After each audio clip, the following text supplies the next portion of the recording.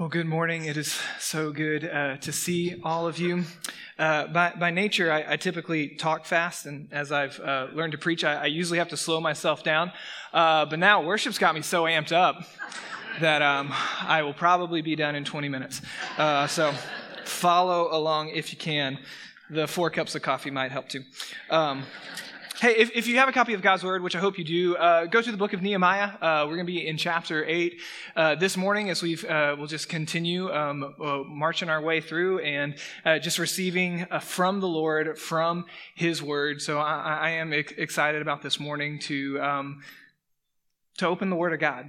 What a privilege it is that God has preserved His Word for us and continues to offer Himself to us in relationship, and we get to encounter and experience Him through His Word. So this morning, as we jump into Nehemiah chapter 8, there's just different times and different ways the text reads that it makes sense sometimes to take it in some blocks and some chunks. But we're going to read the whole chapter together.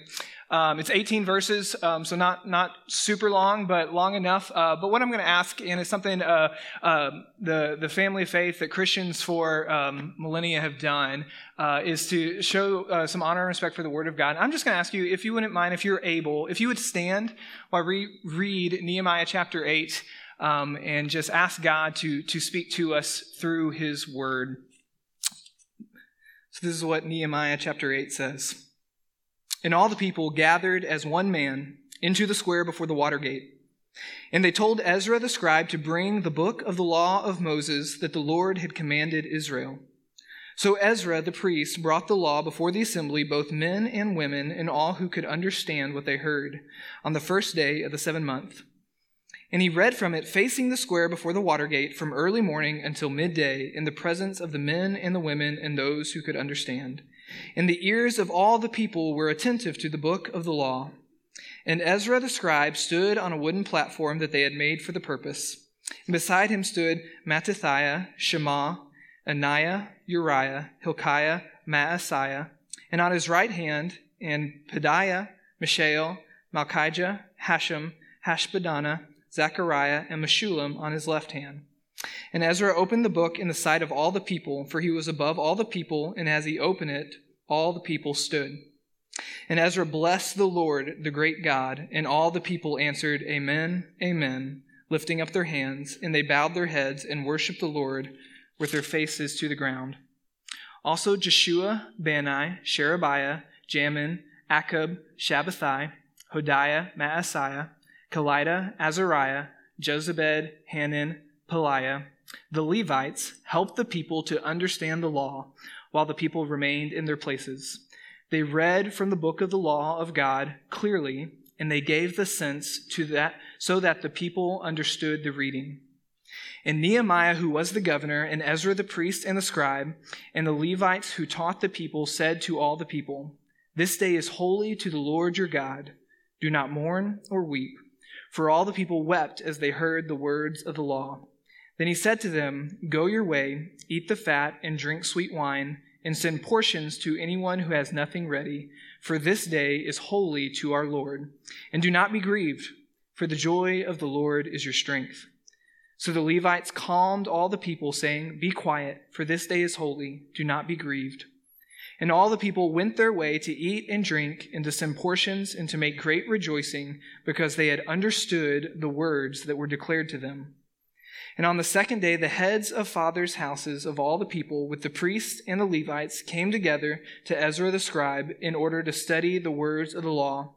And they found it written in the law that the Lord had commanded by Moses that the people of Israel should dwell in booths during the feast of the 7th month, and that they should proclaim it and publish it in all their towns and in Jerusalem. Go out to the hills and bring branches of olive, wild olive, myrtle, palm, and other leafy trees to make booths, as it is written. So the people went out and brought them and made booths for themselves, each on his roof and in their courts and in the courts of the house of God, and in the square at the water gate, and in the square at the gate of Ephraim. And all the assembly, all of those who had returned from the captivity, made booths and lived in the booths. For from the days of Jeshua the son of Nun to that day the people of Israel had not done so. and there was very great rejoicing.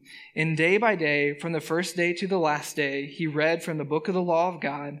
They kept the feast 7 days, and on the 8th day, there was a solemn assembly according to the rule. And all God's people said, "You may be seated."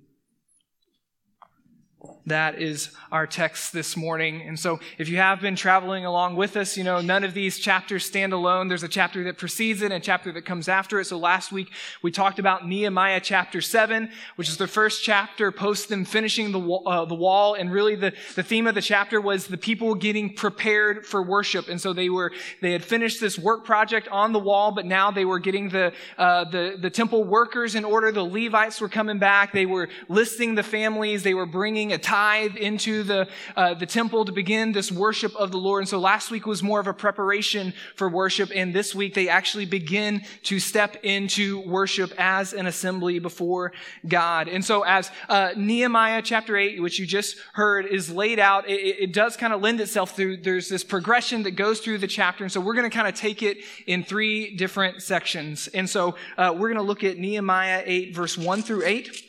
And so I would just say that the theme of that section as we walk through is that revival always comes with an emphasis on the Word of God.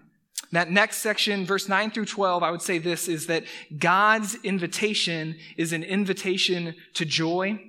And then that last bit of the chapter, I would say that hearing God's Word should result in action. So that's where we're going this morning. But going back to the beginning, if you can just kind of dwell on verse 1 through 8, what we see happening is that the first aspect of the worship they are entering into, when all the things are assembled, all the things are ready, they bring out the book of the law. And so Ezra is mentioned. You might know that he gets his own book. Ezra and Nehemiah were contemporaries, but fulfilled different roles. Nehemiah being that organizer that brought the people together to work. But Ezra, his job, I love if you read the book of Ezra, it says he just committed himself to knowing the Word of God and understanding it. And so that was his role for the people, that he gets to be in that solemn assembly and declare the Word of God. So we see that being that first aspect of worship that they enter into is the teaching of the Word of God. And I love how it's emphasized in several places, you might have picked up on it, that it wasn't just this aspect of the religious leader, Ezra, being up front, being the one who gets to talk to God, gets to learn from the Word of God, but there's this emphasis put on them desiring for all of the people to understand what the Word of God means. I think that's pretty important for us. And so it lists all these other people, the different Levites that were along with Ezra. So Ezra obviously was up front. They made a position of prominence so the people could see him and hear the reading. But I'm just guessing from all those names we've been reading in previous chapters, they didn't have microphones. And so it talks about how there was these different Levites out throughout the crowd, and they were also giving understanding to the people. And so there is both this emphasis on the Word of God being read and proclaimed, but also on the instruction for the people so that they actually know and understand what they are hearing. I think that's pretty important here in the text, how much it mentions that. I love how it says it in verse 8, and I love that the ESV does this direct translation. It says, they read from the book of the law of God clearly, and they gave the sense so that the people understood the reading. And so if you look at the history of the church, and I'm saying going back to the Old Testament all the way to present times, you know, like our everyday lives, the people of God have a lot of ups and downs. And there are some moments where we follow God wholeheartedly, and there are moments when we stray from God. And you see that with the people of Israel. And continually, when you get those moments when they were coming out of straying and turning back to the Lord, a pivotal aspect of that turning back is getting into the Word of God. And so I would say that anytime we look at the history of the church, to the history of the people of God, when revival happens, when renewal happens, there is an emphasis put on the Word of God. And so we see that even in Nehemiah. All these people are returning from exile, and they have their oral traditions. They know that the people were chosen by God to be His special people, to live separate, to live differently, but they actually haven't encountered the law of Moses in several generations. And so there is this revival happening, this returning to their homeland, this God building back up the wall, making them a people again. And one of the first aspects of that, them being that people, is to bring out the word of God so that people can hear it, people can know it, people can understand it. And so I was even thinking about, if you know the book of the Kings in the Bible, where there's all these ups and downs with the nation of Israel, that one king follows God, then the next 6 turn away from God. One of the ones we just love the story because it's such a unique story is the story of Josiah, who became king as a child, and his father and his grandfather, neither one of them had served the Lord, but Josiah, as a young child, dedicated himself to the Lord. But you get in his story that although he is honoring God, it is devoid of the law of God. They just haven't had it. And so he begins this restoration in the kingdom of Israel, like, hey, we're not going to follow the false pagan gods of the people around us. We're going to follow the God of Abraham, Isaac, Jacob. And so he begins to repair the temple. And when that happens, they actually find again the scrolls. They recover the books of the law, and for the first time in 3 generations begin to read it. And it completely transforms Israel, that they know once again what God has asked of them, how he has instructed them to live, and has this great revival throughout Israel. And so anytime God is doing an incredible work, that there is a revival or a renewal amongst his people, it always comes with an emphasis on what his word says.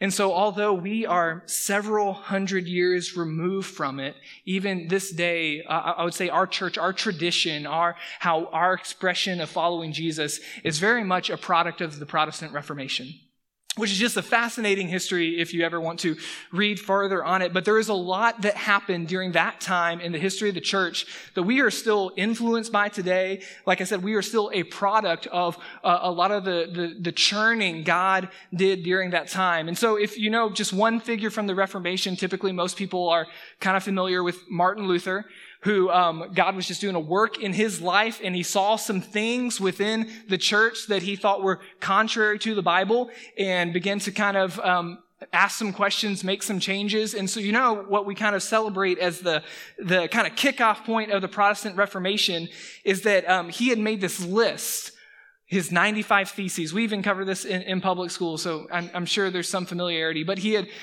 seen all these different things, all these different practices that the people of God were doing, and then he was looking at the Word of God and seeing some contradictions between both the practice and the Word of God. And so he made this list of 95 different practices that he thought needed to be reformed. And so I'm sure it wasn't as dramatic a moment as we look back to, but what he did is he went and he took his list and he nailed it to Wittenberg Castle, which was where, kind of just public forum. He posted it where people could see it because he wanted to begin this conversation about, hey, let's get back to what the Word of God teaches. But what it did is it really just ignited this whole firestorm in Europe that changed the shape of the church today.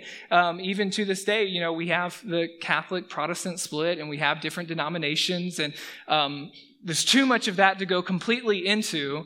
But some of the things that came out of the Reformation that still, I would say, have a profound effect on all of us today, even if you haven't realized it, is very foundationally, is this commitment to champion the teaching and understanding of the Word of God for everyone.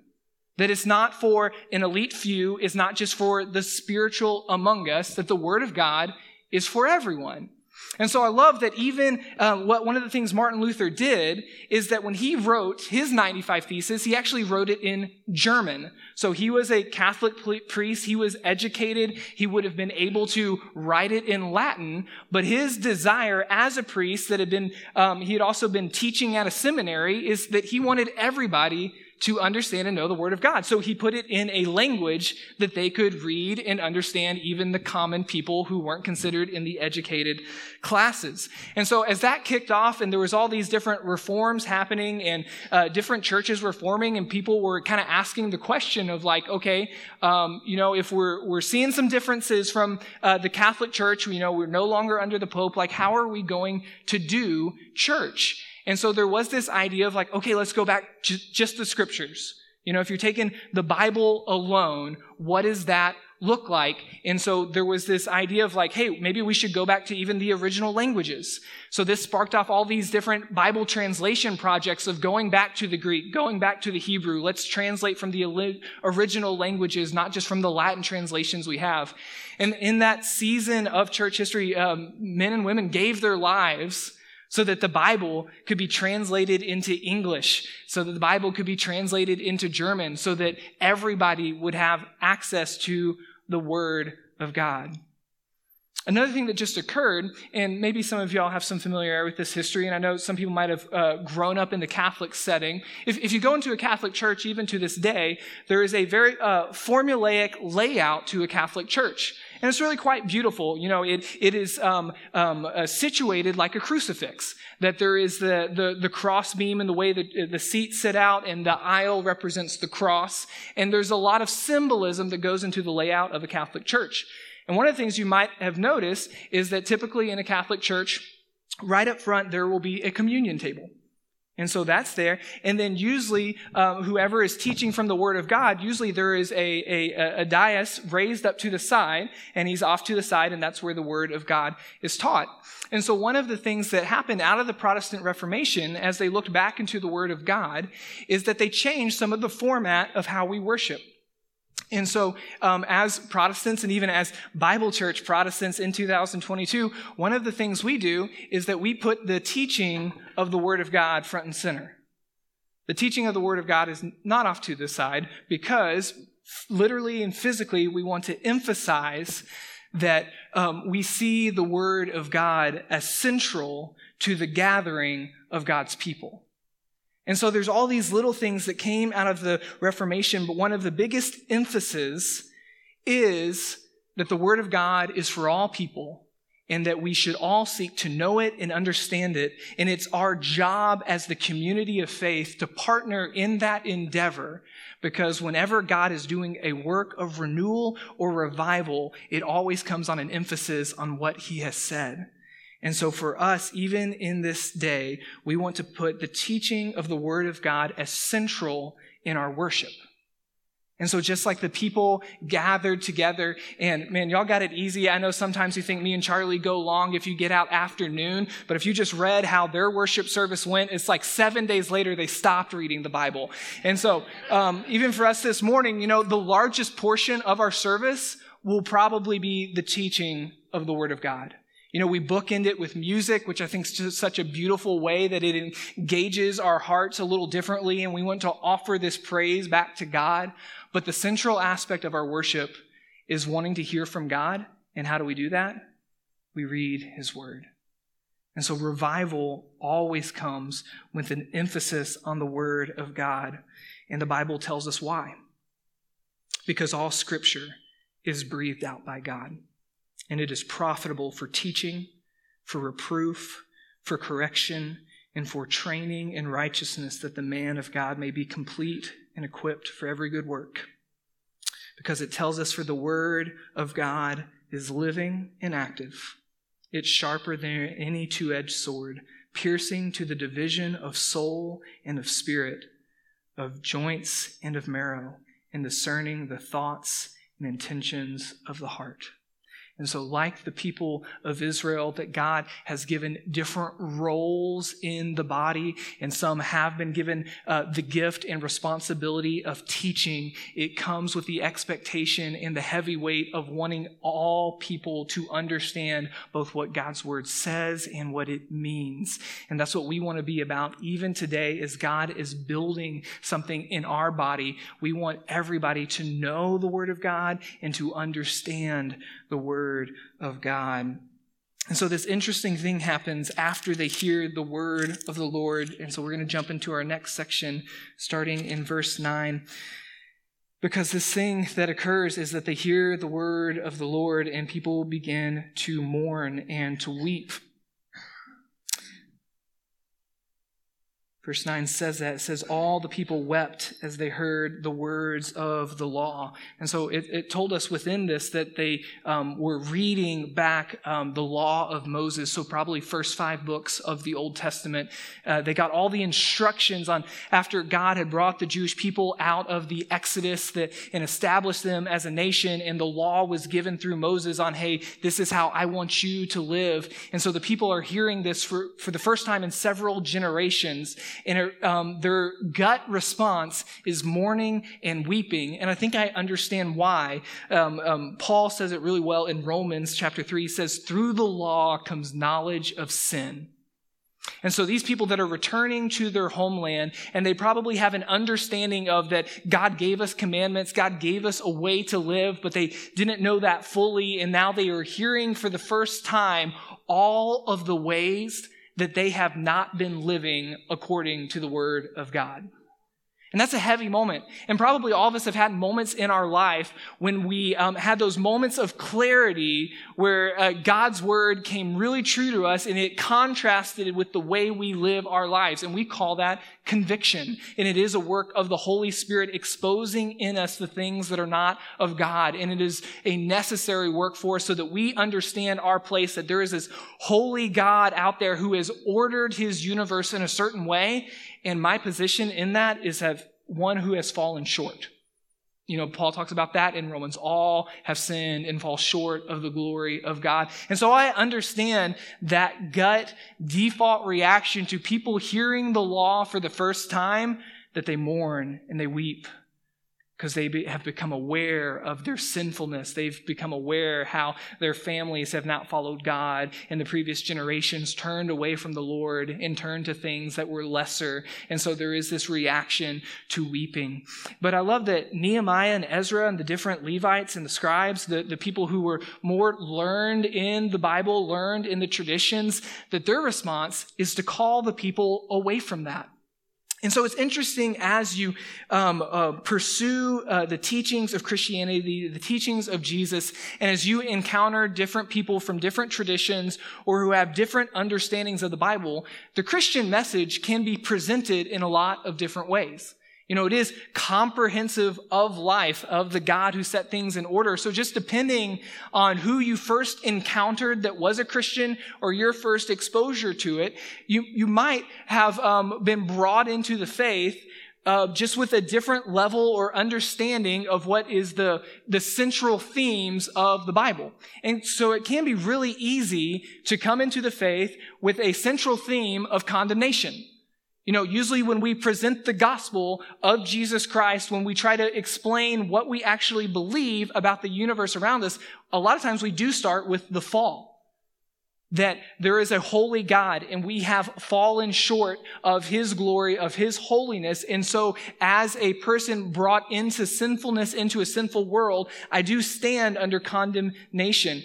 And hopefully in our understanding of God's word, that we don't stop in that moment of condemnation, but we understand what Ephesians 2 says right in the middle of it. It says, but God, being rich in mercy because of the great love with which he loved us. And so there is this understanding that when we see God's perfect law, our lives are going to be in contrast and we have fallen short. But I love that the teachers of the law and the leaders of the people of Israel are saying, hey, put aside your mourning. Because what they are receiving that day in the message of the law is not a message of condemnation, but a message of invitation. And so when we read the law of God, even today, if you read the Old Testament rules and precepts and prescriptions, it does contrast with our lives and how we have fallen short, but the message of it is an invitation to live rightly with God. It's not a list of all the ways you have failed today. It's an invitation to walk in this relationship with God daily so that you can live rightly with him in the way he has prescribed in relationship. And I think that's what they're trying to get to with the people like, hey, there is a time for mourning, there is a time for conviction, but it's not today. Today we're going to celebrate. So when the law has been brought out and the people have heard what God has said and how they should live their lives, I would truly say that what they're saying is it is an invitation to joy. It is not God saying, here's all the ways you failed. It is God saying, hey, here's all the ways to live rightly with me as my people, as I designed you to. I want you to be with me. And we see that message all the way woven throughout the scriptures. I would say that is the dominant emotion that we should experience in our relationship with God is one of joy. And so I love even as David writing in the Psalms in Psalm 19, he talks about how much he just loves the law, which is weird. I haven't had that experience in reading the book of Leviticus myself, but he talks about it. He's like, hey, on your law I meditate day and night. He says that how his rules are perfect and his law is right. And he says there's so much more to be desired than gold, even much precious gold. And he says, for by them is your servant warned, and in keeping them there is great reward. That's an invitation to joy, to live rightly. And I love, even when we stand condemned by our own actions, it's God that is continuing to work redemption and revival for his people so that we can continue to say yes to that invitation to live in his joy. I think about what King David did when he took Bathsheba and then had her husband killed and then finally realized the weight of his sin when Nathan the prophet came and exposed it to him. We get Psalm 51, which is David's psalm of confession about all the ways he knows he has sinned against God. And I love the line that David put in that. He says, return the joy of my salvation. That we know in our natural state, separated from God, we are condemned. We are a people who have failed and have turned to other things and we have strayed. But God's invitation is to come back and live in my joy. I love the story. Well, I love it, but it makes me sad. In Matthew 19, there's this encounter Jesus has with a young man who wants to honor God. And he comes to him and he says, Master, what must I do to inherit eternal life? And Jesus says, well, you know the law, don't you? And he's like, yeah, I've kept all the law since birth. I've done all the right things. I've checked all of the boxes. And Jesus says, one thing you lack. Sell all you have, give it to the poor, and come and follow me. And it says that the man went away sad because he had many possessions. And so I love the fact that it exposes that when we turn from God to other things, that is where the sadness lies. But if he had given up his possessions and followed Jesus, he would experience a joy that was way beyond any material possessions he could have experienced. And finally, on the joy front, one of the best just ways I think we could understand the gospel is through the story that Jesus tells of the prodigal son. Because it's the story of all of our lives, that all of us have chosen our own way over the goodness that God has offered to us in relationship. And it is, just that relationship, how it says it so clearly that it's like a father and his kids. And some of the kids say, Dad, I just want my inheritance so I can go do what I want. And it's such a beautiful, beautiful story. And it hits on so many different levels. But I love the son's reaction when he kind of hits rock bottom, when all the money runs out, because it's my reaction. It's like, okay, if I am just contrite enough, and if I just make my dad enough promises, maybe he'll just let me be a servant. That would be better than my life currently, that God, I will do anything you want. I'm going to be sad the rest of my life to make up for what I've done. But when he comes back to his father, what does his father do? He doesn't say, yeah, take a good week, think about what you've done, and then you can be my son again. No, his dad throws a party.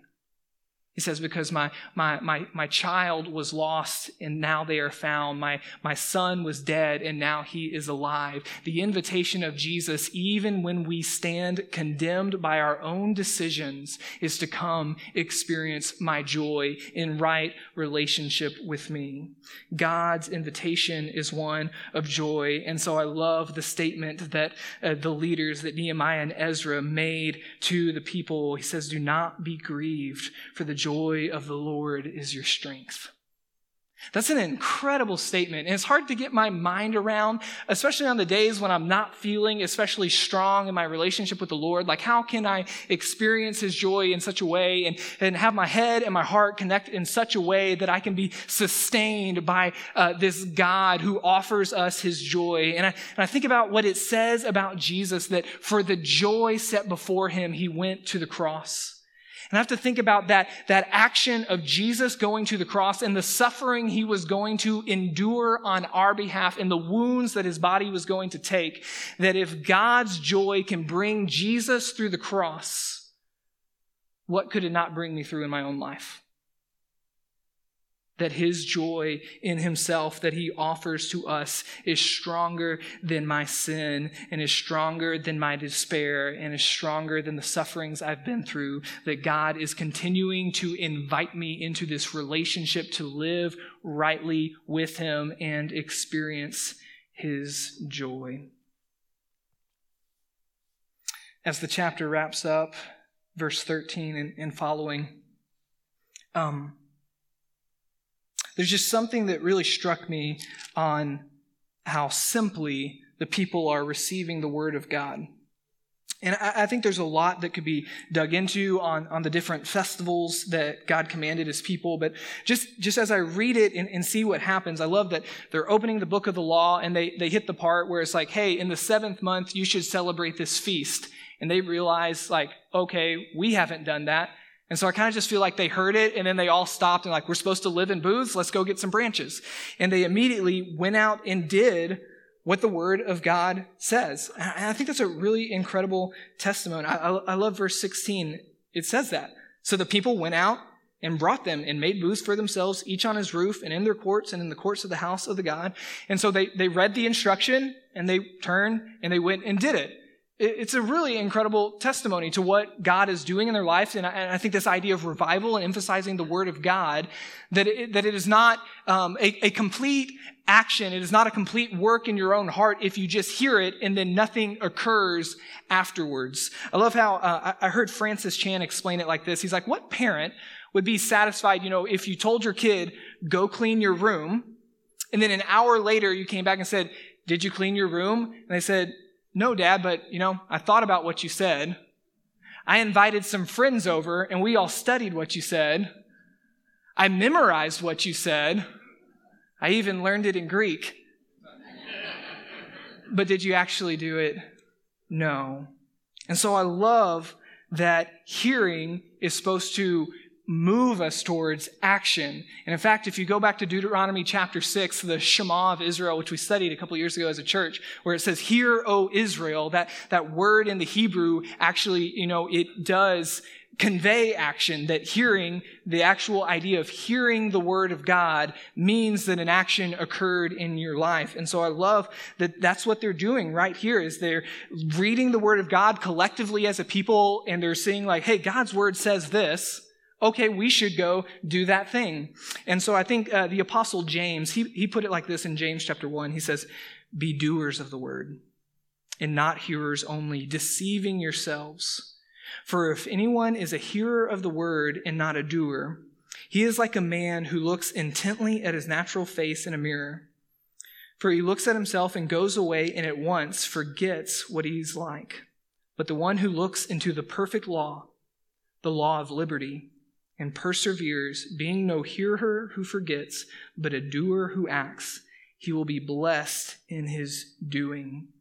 We've tried to come around this theme of being built to last and how it's God building us to last. And it is this metaphor of what he is doing, the work in our lives. And so it definitely made me just reflect on what Jesus taught in Matthew chapter 7 about a wise man and a foolish man and how he builds his life. So he contrasts it, that it's like building your house. One builds it on a rock and one builds it on sand. And even if we're not all structural engineers, we could probably guess which one is the better foundation, the rock. But I love what Jesus says right at the beginning of that. He says, whoever hears these words of mine and does them is like a man who builds his house on a rock.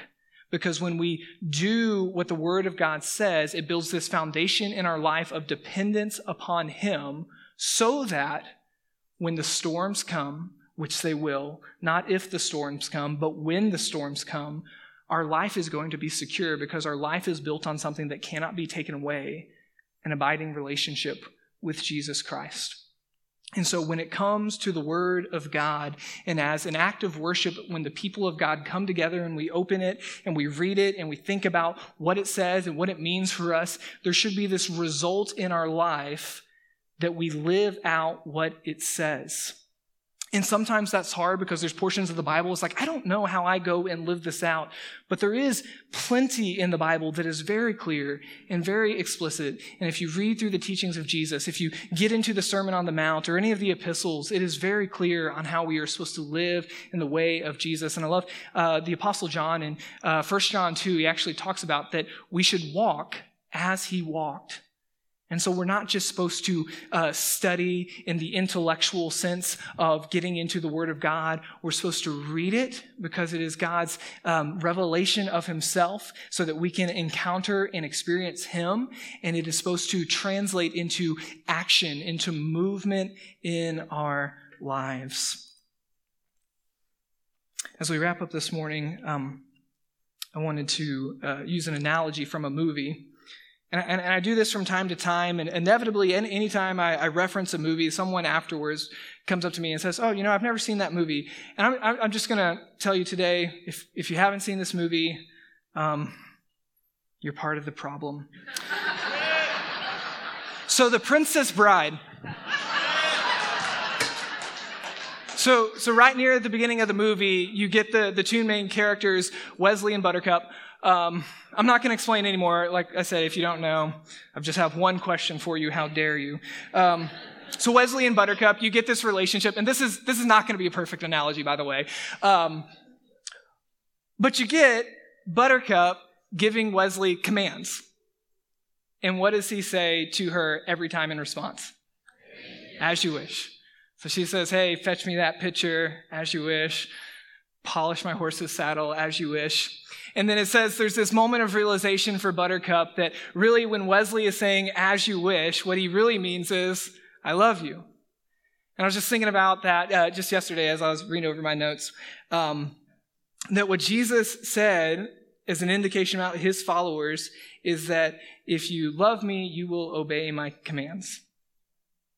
And so when God has decreed things for us and we say yes to the things of God, it's not just a begrudging, okay, so I don't get smited, I will do this thing. No, it's when I'm saying yes to the things of God, I'm saying I love you, Lord. And in that analogy definitely would not be complete without the understanding of we love him because he first loved us. That this is not a one-sided relationship of us just trying to appease some angry God. It is this God that has offered us this incredible invitation to live within his joy in relationship. And he has spoken to us the best way to live in his world. And so as we read his word and try to apply it into our lives, when we come across things that are commandments or dictates of do this, walk in this way, go this way, I'm going to say, as you wish, Lord. Because I love him, because he loved me, because he looked at my sinful, broken state and chose me to be his son and chose you to be his children.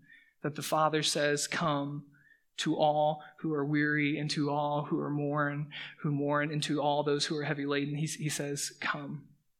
And that's the invitation we get to receive every single day. Because that's what even Jesus says. He says, take up your cross daily. Every single day we have this opportunity of the God of the universe saying to his children, come, experience my joy, experience what it means to live rightly in relationship together. And I want all of us collectively as a church body to say, as you wish, Lord. Would you pray with me?